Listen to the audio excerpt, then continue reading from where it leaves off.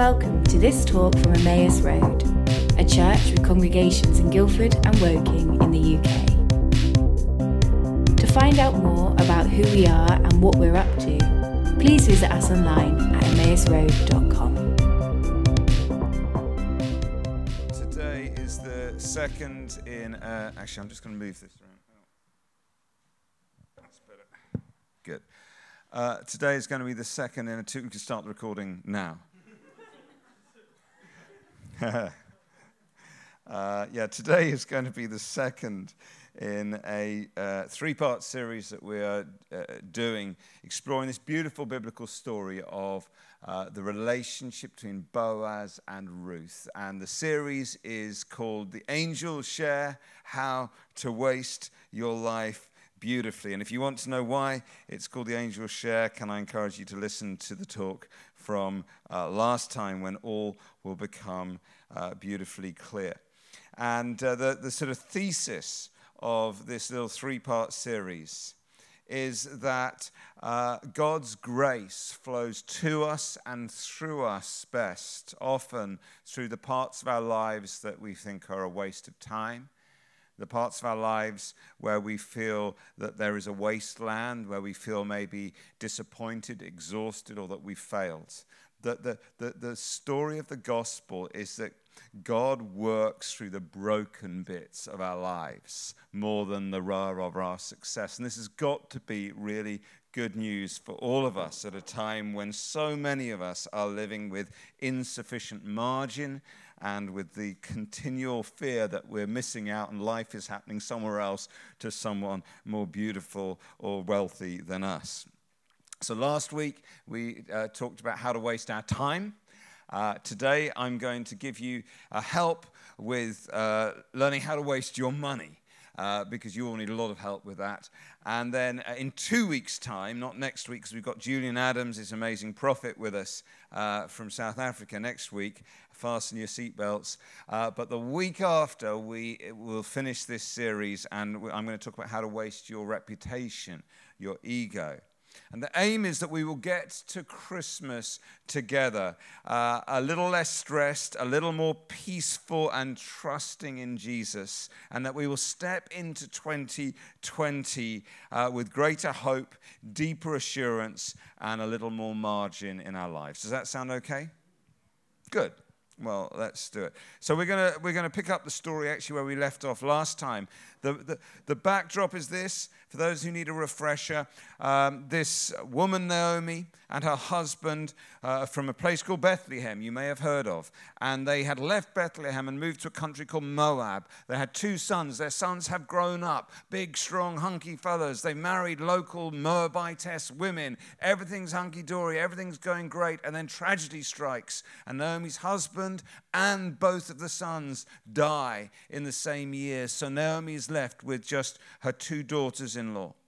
And one of them, her name is Ruth, says to Naomi, her mother-in-law, I'm going to come with you. And together they go back to Bethlehem. Because what else do you do? You're a penniless, heartbroken widow. And so Naomi goes back to where she's from, hoping someone might take pity on her. And Ruth goes with her. And remember, Ruth's a foreigner. She's got a funny accent as far as the people in Bethlehem are concerned. And she turns up and begins to glean in the fields of this wealthy farmer called Boaz. So we're going to pick up the story, Ruth chapter 2, verse 14, actually, not what it says on the screen, verse 14 to 19. At mealtime, Boaz said to Ruth, come over here, have some bread and dip it in the wine vinegar. Now hold that image. What does that remind you of? Bread and wine vinegar. Someone? Communion. What is it that Jesus is offered on the cross? Wine vinegar. And what is it Jesus does? He offers bread. Throughout this story, you're going to find that Boaz is what's called by theologians a type of Christ. In other words, he's like a foreshadowing of Christ. When Ruth sat down with the harvesters, he offered her some roasted grain. She ate all she wanted and had some left over. As she got up to glean, Boaz gave orders to his men. Let her gather among the sheaves, don't reprimand her. Even, actually, you can just pull some stalks out from the bundles, leave them for her to pick up, but don't rebuke her. So Ruth gleaned in the field until evening, and then she threshed the barley that she had gathered, and it amounted to about an ephah. She carried it back to town, and her mother-in-law saw how much she had gathered. Ruth also brought out and gave her what she had left over after she had eaten enough. Her mother-in-law asked her, "Where did you glean today? Where did you work? Blessed be the man who took notice of you." And so on. Then Ruth told her mother-in-law about the one at whose place she had been working. "The name of the man I work with today is Boaz," she said. Da-da-da-da. The French banker Guy de Rothschild said this: "Everyone has it. No one has enough. Reluctant to discuss it, we think of nothing else. We invest it with our intimate feelings, our rivalries, our triumphs, our frustrations, our ambitions, our resentments. It was a means, it has become an end." He's talking, of course, about money. Today we are going to explore this gleaning principle in its most literal sense. We're going to think about money. Because it was, of course, through Boaz's financial generosity that he stepped into his ultimate destiny. If Boaz had kept all of his money for himself, we'd never have heard of him. If he had been a super efficient businessman driven by the bottom line, merely trying to maximize profits, he wouldn't have met his wife. He wouldn't have become a dad. He wouldn't have become the great-grandfather of King David, born in Bethlehem, and he wouldn't have fathered the messianic line. You remember Jesus Mary and Joseph have to go back to Bethlehem, where Jesus is born, because it's where they're from. They are from the line of David. This is the city of David, Bethlehem. It was through what Boaz was prepared to give away financially that God's greatest grace flowed to and through his life. And it seems to me that this is a really good time to be thinking about this, because it's the most expensive season of the year just coming up. The Christmas ads are looming. Debt is spiraling. And so it may be a delicate matter, but it's a pretty good idea to stop and think a little bit together about money, a subject that the Bible mentions 2,350 times, and many churches only mention about once a year. Okay, who's seen the John Lewis advert yet? Opinions are divided. Who likes the John Lewis advert? The one with the little dragon, yeah? I like it. Our household is divided over the little dragon. Anyone know how much it cost to make? 7 million quid. And the funny thing is, they've interviewed the makers of the video, and they said, "Oh no, it's terribly good value." And what that means is, you mugs, are going to spend so much more money at John Lewis because of that stupid dragon that we're going to get our money back. We apparently, in our country, the advertising industry spends £6.2 billion a year trying to persuade us that we are entitled to things that most of us can't afford. And I want to say something very clearly right at the start of this talk, and it is this. There will be people in this room who are in significant debt. I'm not talking about student loans, not necessarily talking about mortgages, but the kind of debt that is just draining all the energy and the life out of you. And if that is your situation, especially with Christmas looming, this is a really important night. And the Lord has brought you here for me to say to you, it's important to get free from your debt, and it is possible to get free from your debt, but it will be difficult. That might not sound very spiritual, but I want to suggest it's one of the most spiritual things anyone could say to you this evening. Because 2020 could be the year that you get free. Imagine that. or it could be the year that everything gets worse and you drag the chains of that debt around with you. If you're in significant debt, I want to urge you to talk to somebody who can help you. And if you talk to Jazz here, who's leading the meeting, we know really good people. This is what they do, who help people all the time get free from debt. And by the way, the surveys say that men find it even harder to fess up about debt than women. In fact, many husbands don't even tell their wives when they're in debt. I was just reading about that yesterday. If you are in debt, you can ignore most of the rest of this talk and just play Candy Crush Saga now, because I don't want to put anything heavy on you. I don't want to challenge you in any other way. That's enough of a challenge. Address it, and let's make a plan, and let's help you get free, because that's what the good news of Jesus could look like for you in 2020. I also just wanted to say to you that this talk is not a fundraising drive by the church. We've deliberately already done the offering. If this was like a sneaky way of trying to get money out of you, we'd have done the offering after the talk, okay? This is trying to just bring some discipleship from the scriptures into an area that is vulnerable and yet incredibly important in all of our lives. And also, this isn't a talk that's just going to tell you you've got to give more and more and more away. It's about not just how do you give well, but how are you going to live well? How are you going to handle money so that you can live with joy and sacrifice and celebration and generosity and color? How do we handle money well? And if you've been around Emmaus for any length of time, you'll know that one of my favorite bits of teaching on this is 250 years old.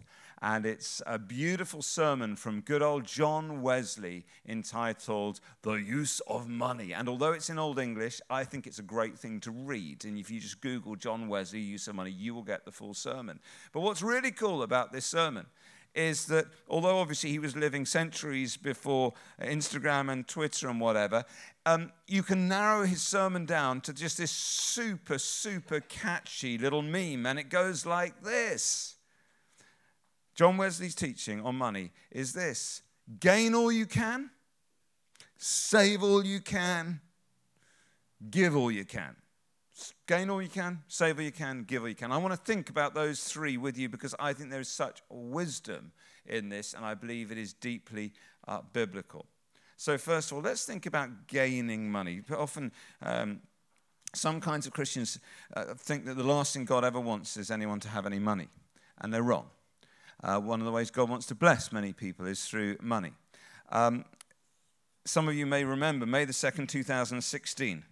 Leicester City, the Foxes, raised the trophy. They had won the Premiership against all odds. At the start of that particular football season, the odds, the literal odds of them winning the Premiership was 5,000 to 1 against. They'd never won it in their history before. Bottom of the league. And it's described as one of the biggest sporting upsets in history. It cost the bookies £25 million. They've changed their policies so they can never again offer 5,000 to 1 odds on anything. And the single biggest winner on that is an anonymous bettor who placed a bet for £75 just 2 weeks into the season when the odds were still 1,500 to 1 against. And therefore, on the 2nd of May 2016, that one person, no one knows who it is, pocketed £112,500 from a £75, I was going to say investment, but let's just call it a flutter, shall we? Now, the only thing we know about this lucky individual is where they placed their bet. They placed their bet in a William Hill on the high street in a place called Guildford. If it was you, congratulations, and maybe we'll pass the offering bucket around later. We make our money and we waste our money in such peculiar ways, don't we? Sometimes we think, this is great use of my money, and it turns into a complete and utter waste. Most of you are too young to know this, but back in 1975, there was a war on for who would develop the first kind of like authentic video player. And people like my mother-in-law went out and bought a thing called a Betamax, and it had the wrong shaped videos. It wasn't VHS. Bad use of money. Fast forward a little bit, and we're in the year 2009, and Barnes and Noble decide to come up with an e-reader called a Nook.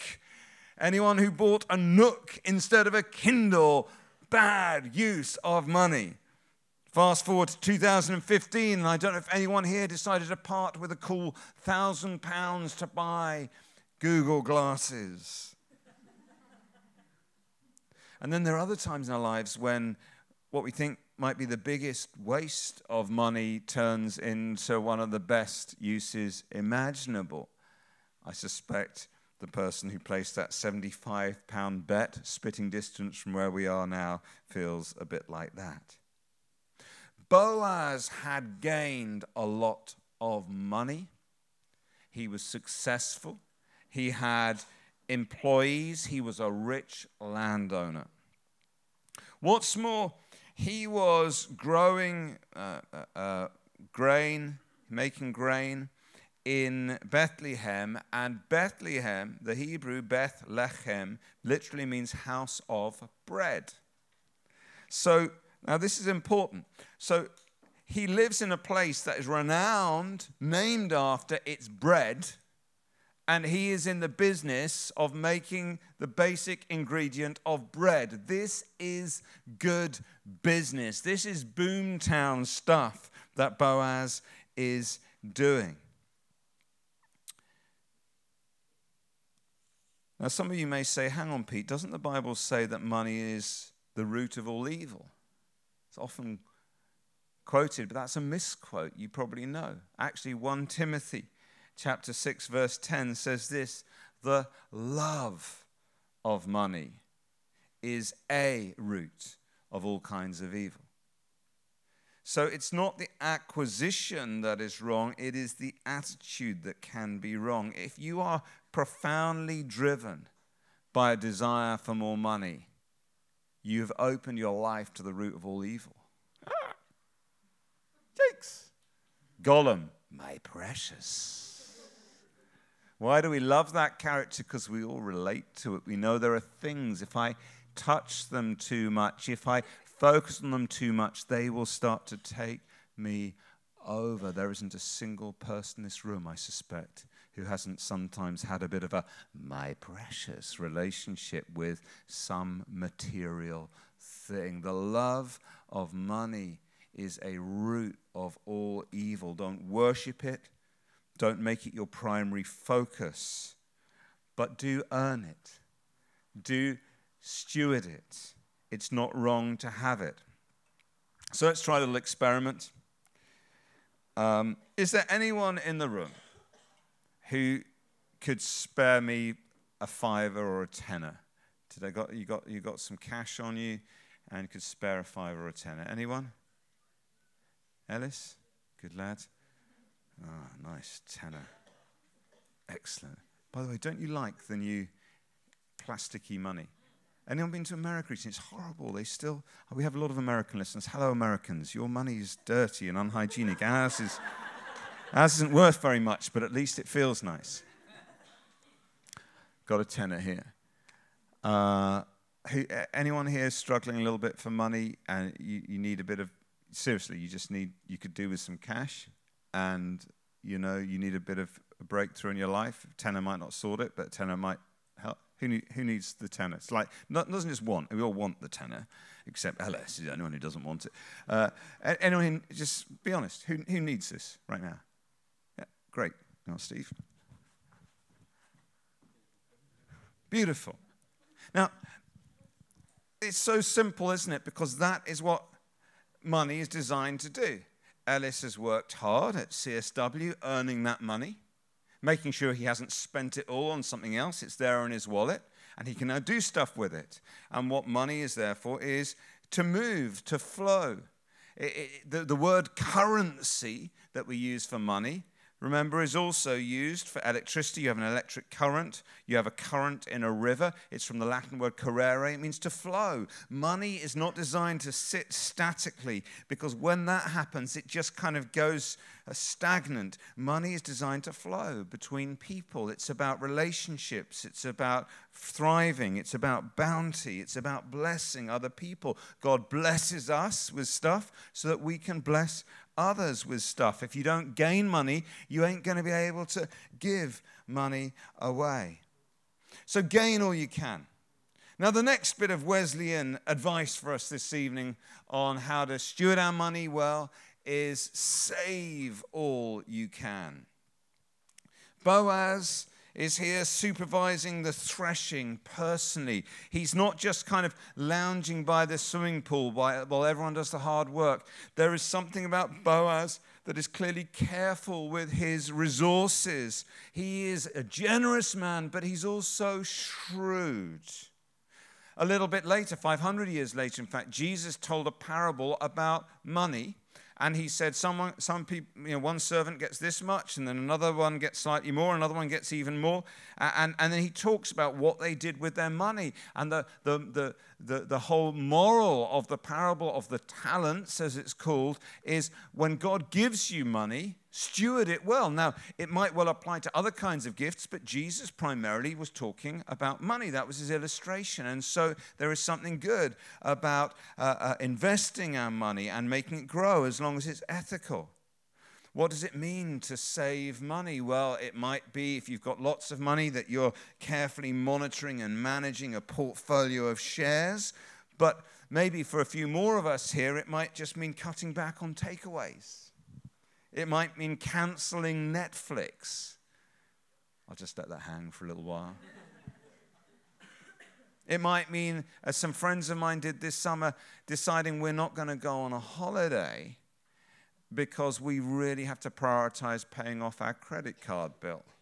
And they've got 2 young kids, and they just hyped their kids about not going on holiday. They're like, it's going to be so cool. We're going to go to the beach for free, and we'll have an ice cream one day. And the kids are like, oh, we're going to have an ice cream. Like, see, when they're little, you can just manipulate them. It's brilliant.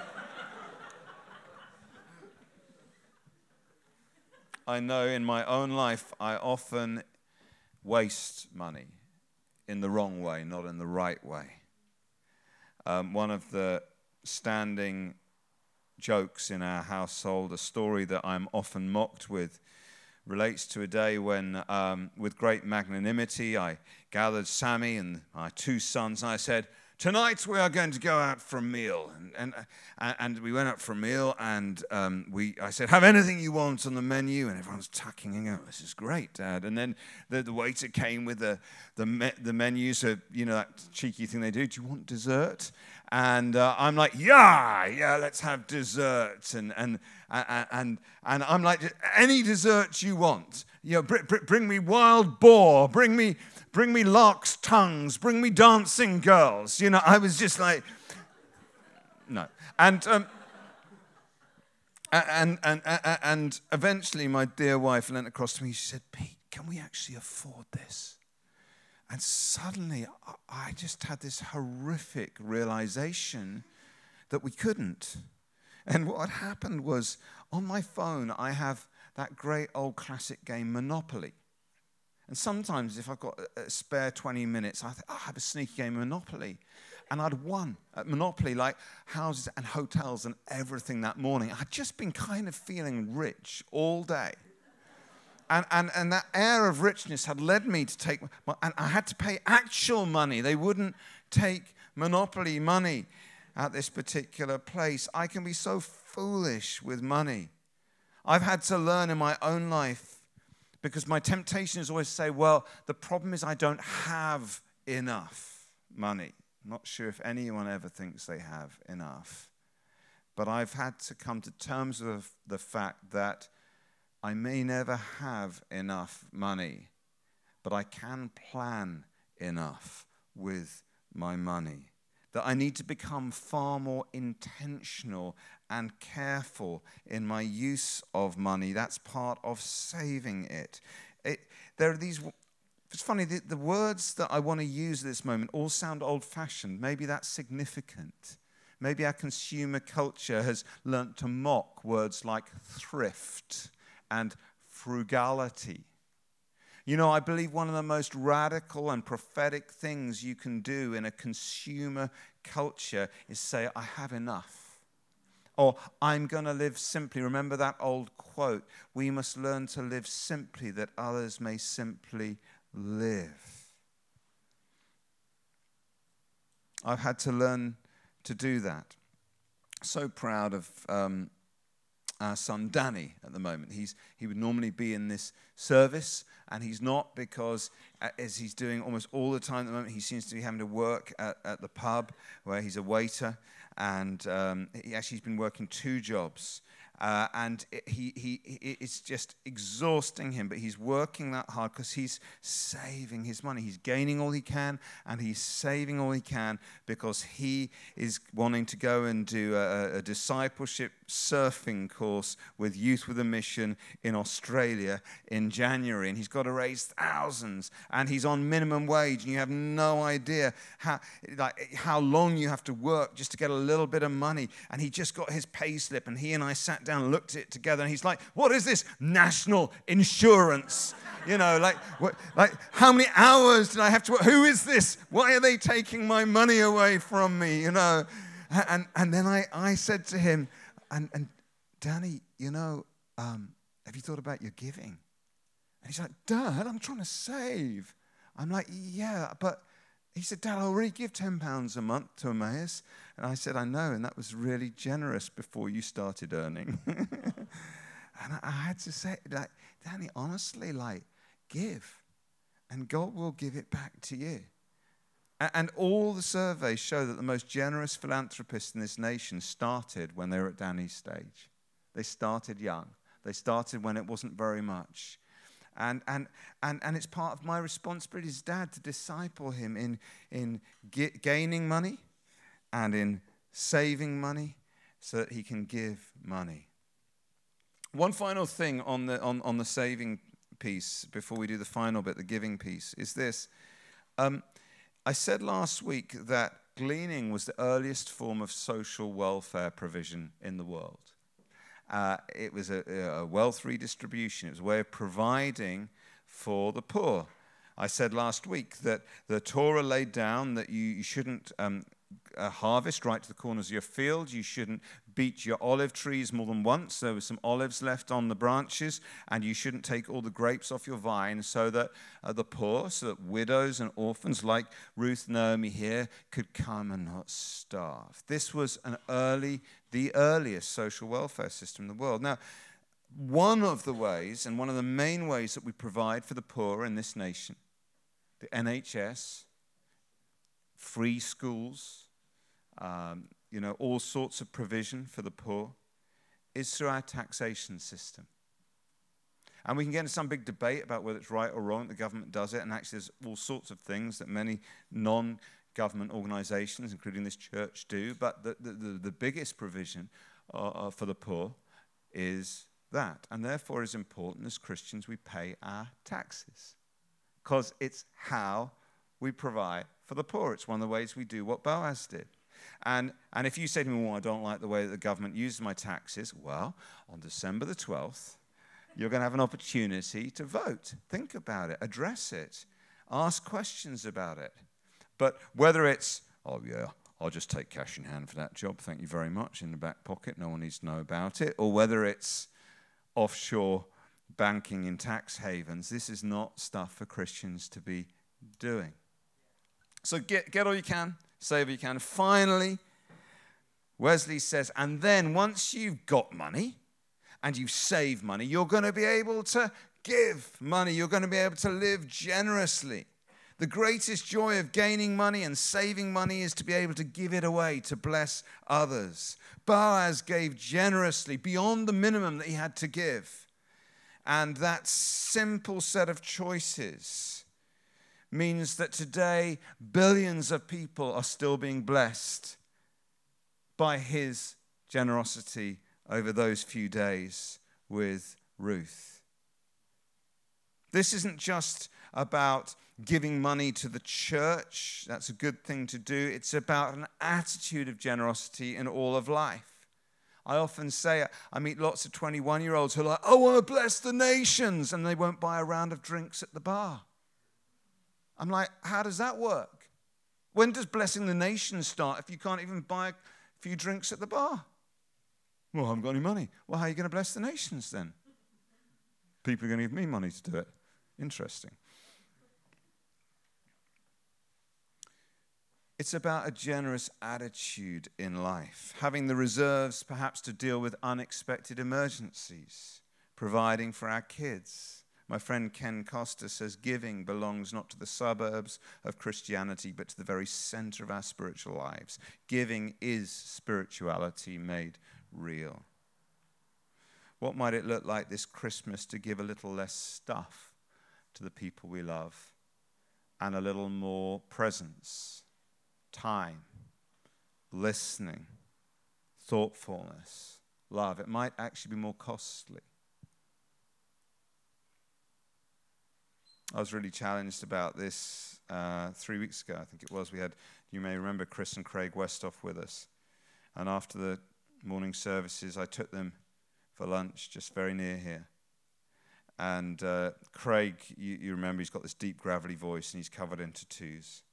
And he was really unwell, actually. He had a high temperature. He was very unwell. And we were sitting down waiting for our food to be delivered. And he had gone to the toilets, which are upstairs in that particular restaurant. And he was taking a long time. I thought, oh, maybe he's keeled over, maybe he's fainted. I hope he's all right. And suddenly I heard his big booming laugh. And I looked up and I saw him actually, literally, physically hugging our waiter. And he came downstairs and said, Craig, we're English. We barely talk to our waiters. We don't hug them. What on earth were you doing? And he said, oh, he's a great dude. He's a great dude. I said, I'm sure we don't normally hug our waiters. And I said, actually, Craig, how on earth did you get to know him so quickly? Normally it's 10 years into marriage before we hug one another. And he said to me, oh, well, I just came out of the bathroom and I saw you had tattoos. I said, hey, nice tats, man. And he said my tats were nice too. And I pulled up my sleeve and I showed him. He's got one that's a whole Bible verse on his arm. It feels like cheating, actually. He went, read that, man. And so the guy's reading me the Bible. And then I said, what do you make of that? And the guy said, oh, it's about Jesus, right? And I said, yeah. What do you think of Jesus? And he said, I'm starting to think about Jesus at the moment because life's quite hard. And so then he gave him a hug. And then at the end of the meal, he's writing down, he says to me, give me the details of the evening service so I can invite him along to this. And so he wrote it down on a napkin. He said, I'm just going to go and invite him. So he goes up, he comes out a little bit later, and he says he can't come to the evening service because he's working a late shift.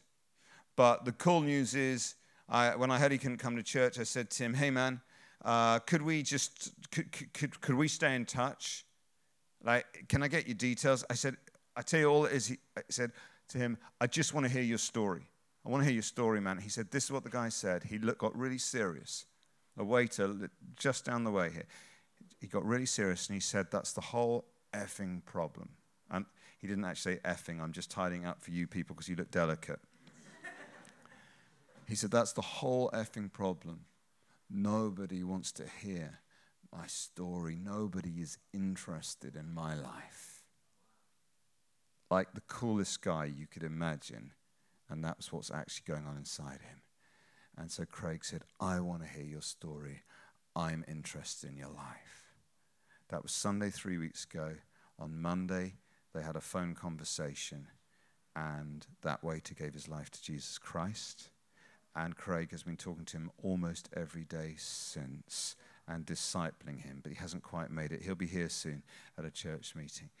What an amazing journey. And see, that wasn't about giving money. That was about giving something perhaps more costly. When you're running a temperature, you're feeling unwell, you're in a foreign country, he gave time.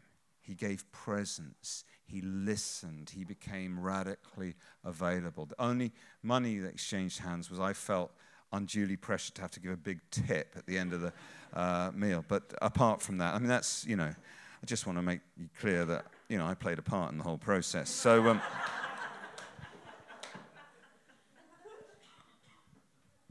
so even if you're here thinking, I'm at a stage right now where I'm not gaining enough or saving enough to be able to give as much as I would like, we can all live more generously, like Boaz. And so we're going to finish with one of the greatest biblical stories about how God's grace flows through the apparent financial waste of resources. And this is Mark chapter 14. You may want to just grab it. It's not coming up on the screens. Mark chapter 14. It's the story of Jesus being anointed at Bethany by Mary. And we're just going to read verses 3 to 9. I want you to listen to the way the word waste is used in this story. While he was in Bethany, reclining at the table in the home of Simon the leper, a woman came with an alabaster jar of very expensive perfume made of pure nard. She broke the jar and poured the perfume on his head. Some of those present were saying indignantly to one another, "Why this waste of perfume? Why this waste? It could have been sold for more than a year's wages and the money given to the poor." And they rebuked her harshly. "Leave her alone," said Jesus. "Why are you bothering her? She's done a beautiful thing for me. The poor you will always have with you, and you can help them anytime you want, but you won't always have me. She did what she could. She poured perfume on my body beforehand to prepare for my burial. Truly, I tell you, wherever the gospel is preached throughout the world, what she has done will also be told in memory of me." This perfume, nard, came from the Himalayas. Imagine how long it took to get it from India and Nepal to Israel 2,000 years ago. It was valued, we're told, at 1 year's wages. And these perfumes were burial spices. You saved it up for your own funeral because it was customary to put perfume on the body. So if you like, this was Mary's pension scheme. It was her provision for the end of her life. And she comes and she empties her pension scheme. She pours out what she has on Jesus in such a way that they said, "What a waste. We could have done something strategic and tactical with it. We could have fought injustice with it." Oh, that sounds really holy, doesn't it? Isn't it extraordinary to think that when Jesus took the bread, as we're about to take the bread, and he held it up and said, "This is my body broken for you," he smelt still of the perfume. Isn't it mad to think that when he hung dying on that cross, he still smelt of this perfume? Isn't it incredible that she, without presumably knowing that he was about to die, took her own burial spices and poured them over him like it was some prophetic moment? This was not a waste. This was the most precious way she could possibly have spent her life savings. She had gained a lot of money, Mary, to be able to have a year's worth put by, right? I mean, who here would like to have a year's worth of wages tucked away in your back pocket? She saved hard, and now she just breaks it all out and gives it all away to Jesus in this way. It wasn't a waste at all. It was the most worthwhile act of worship. Both of the stories we've looked at this evening, Boaz and Mary, point us to the cross of Christ. They point us to the greatest waste in human history, when the God of the cosmos laid down his life and died. When the blood of Christ soaked into the dust. The greatest tragedy, the greatest, most pointless, most desperate moment in human history that, of course, became the most beautiful, most powerful, most wonderful. The moment that we're going to celebrate now isn't just the death, the waste of Christ, but the resurrection of Christ, for he is here with us by his Spirit. It wasn't just Mary's anointing were the burial spices that predicted this moment. It was also in Boaz, because as we said right at the start, he took bread and gave it to Ruth with wine vinegar. And so here we have a bridegroom giving a bride bread and wine.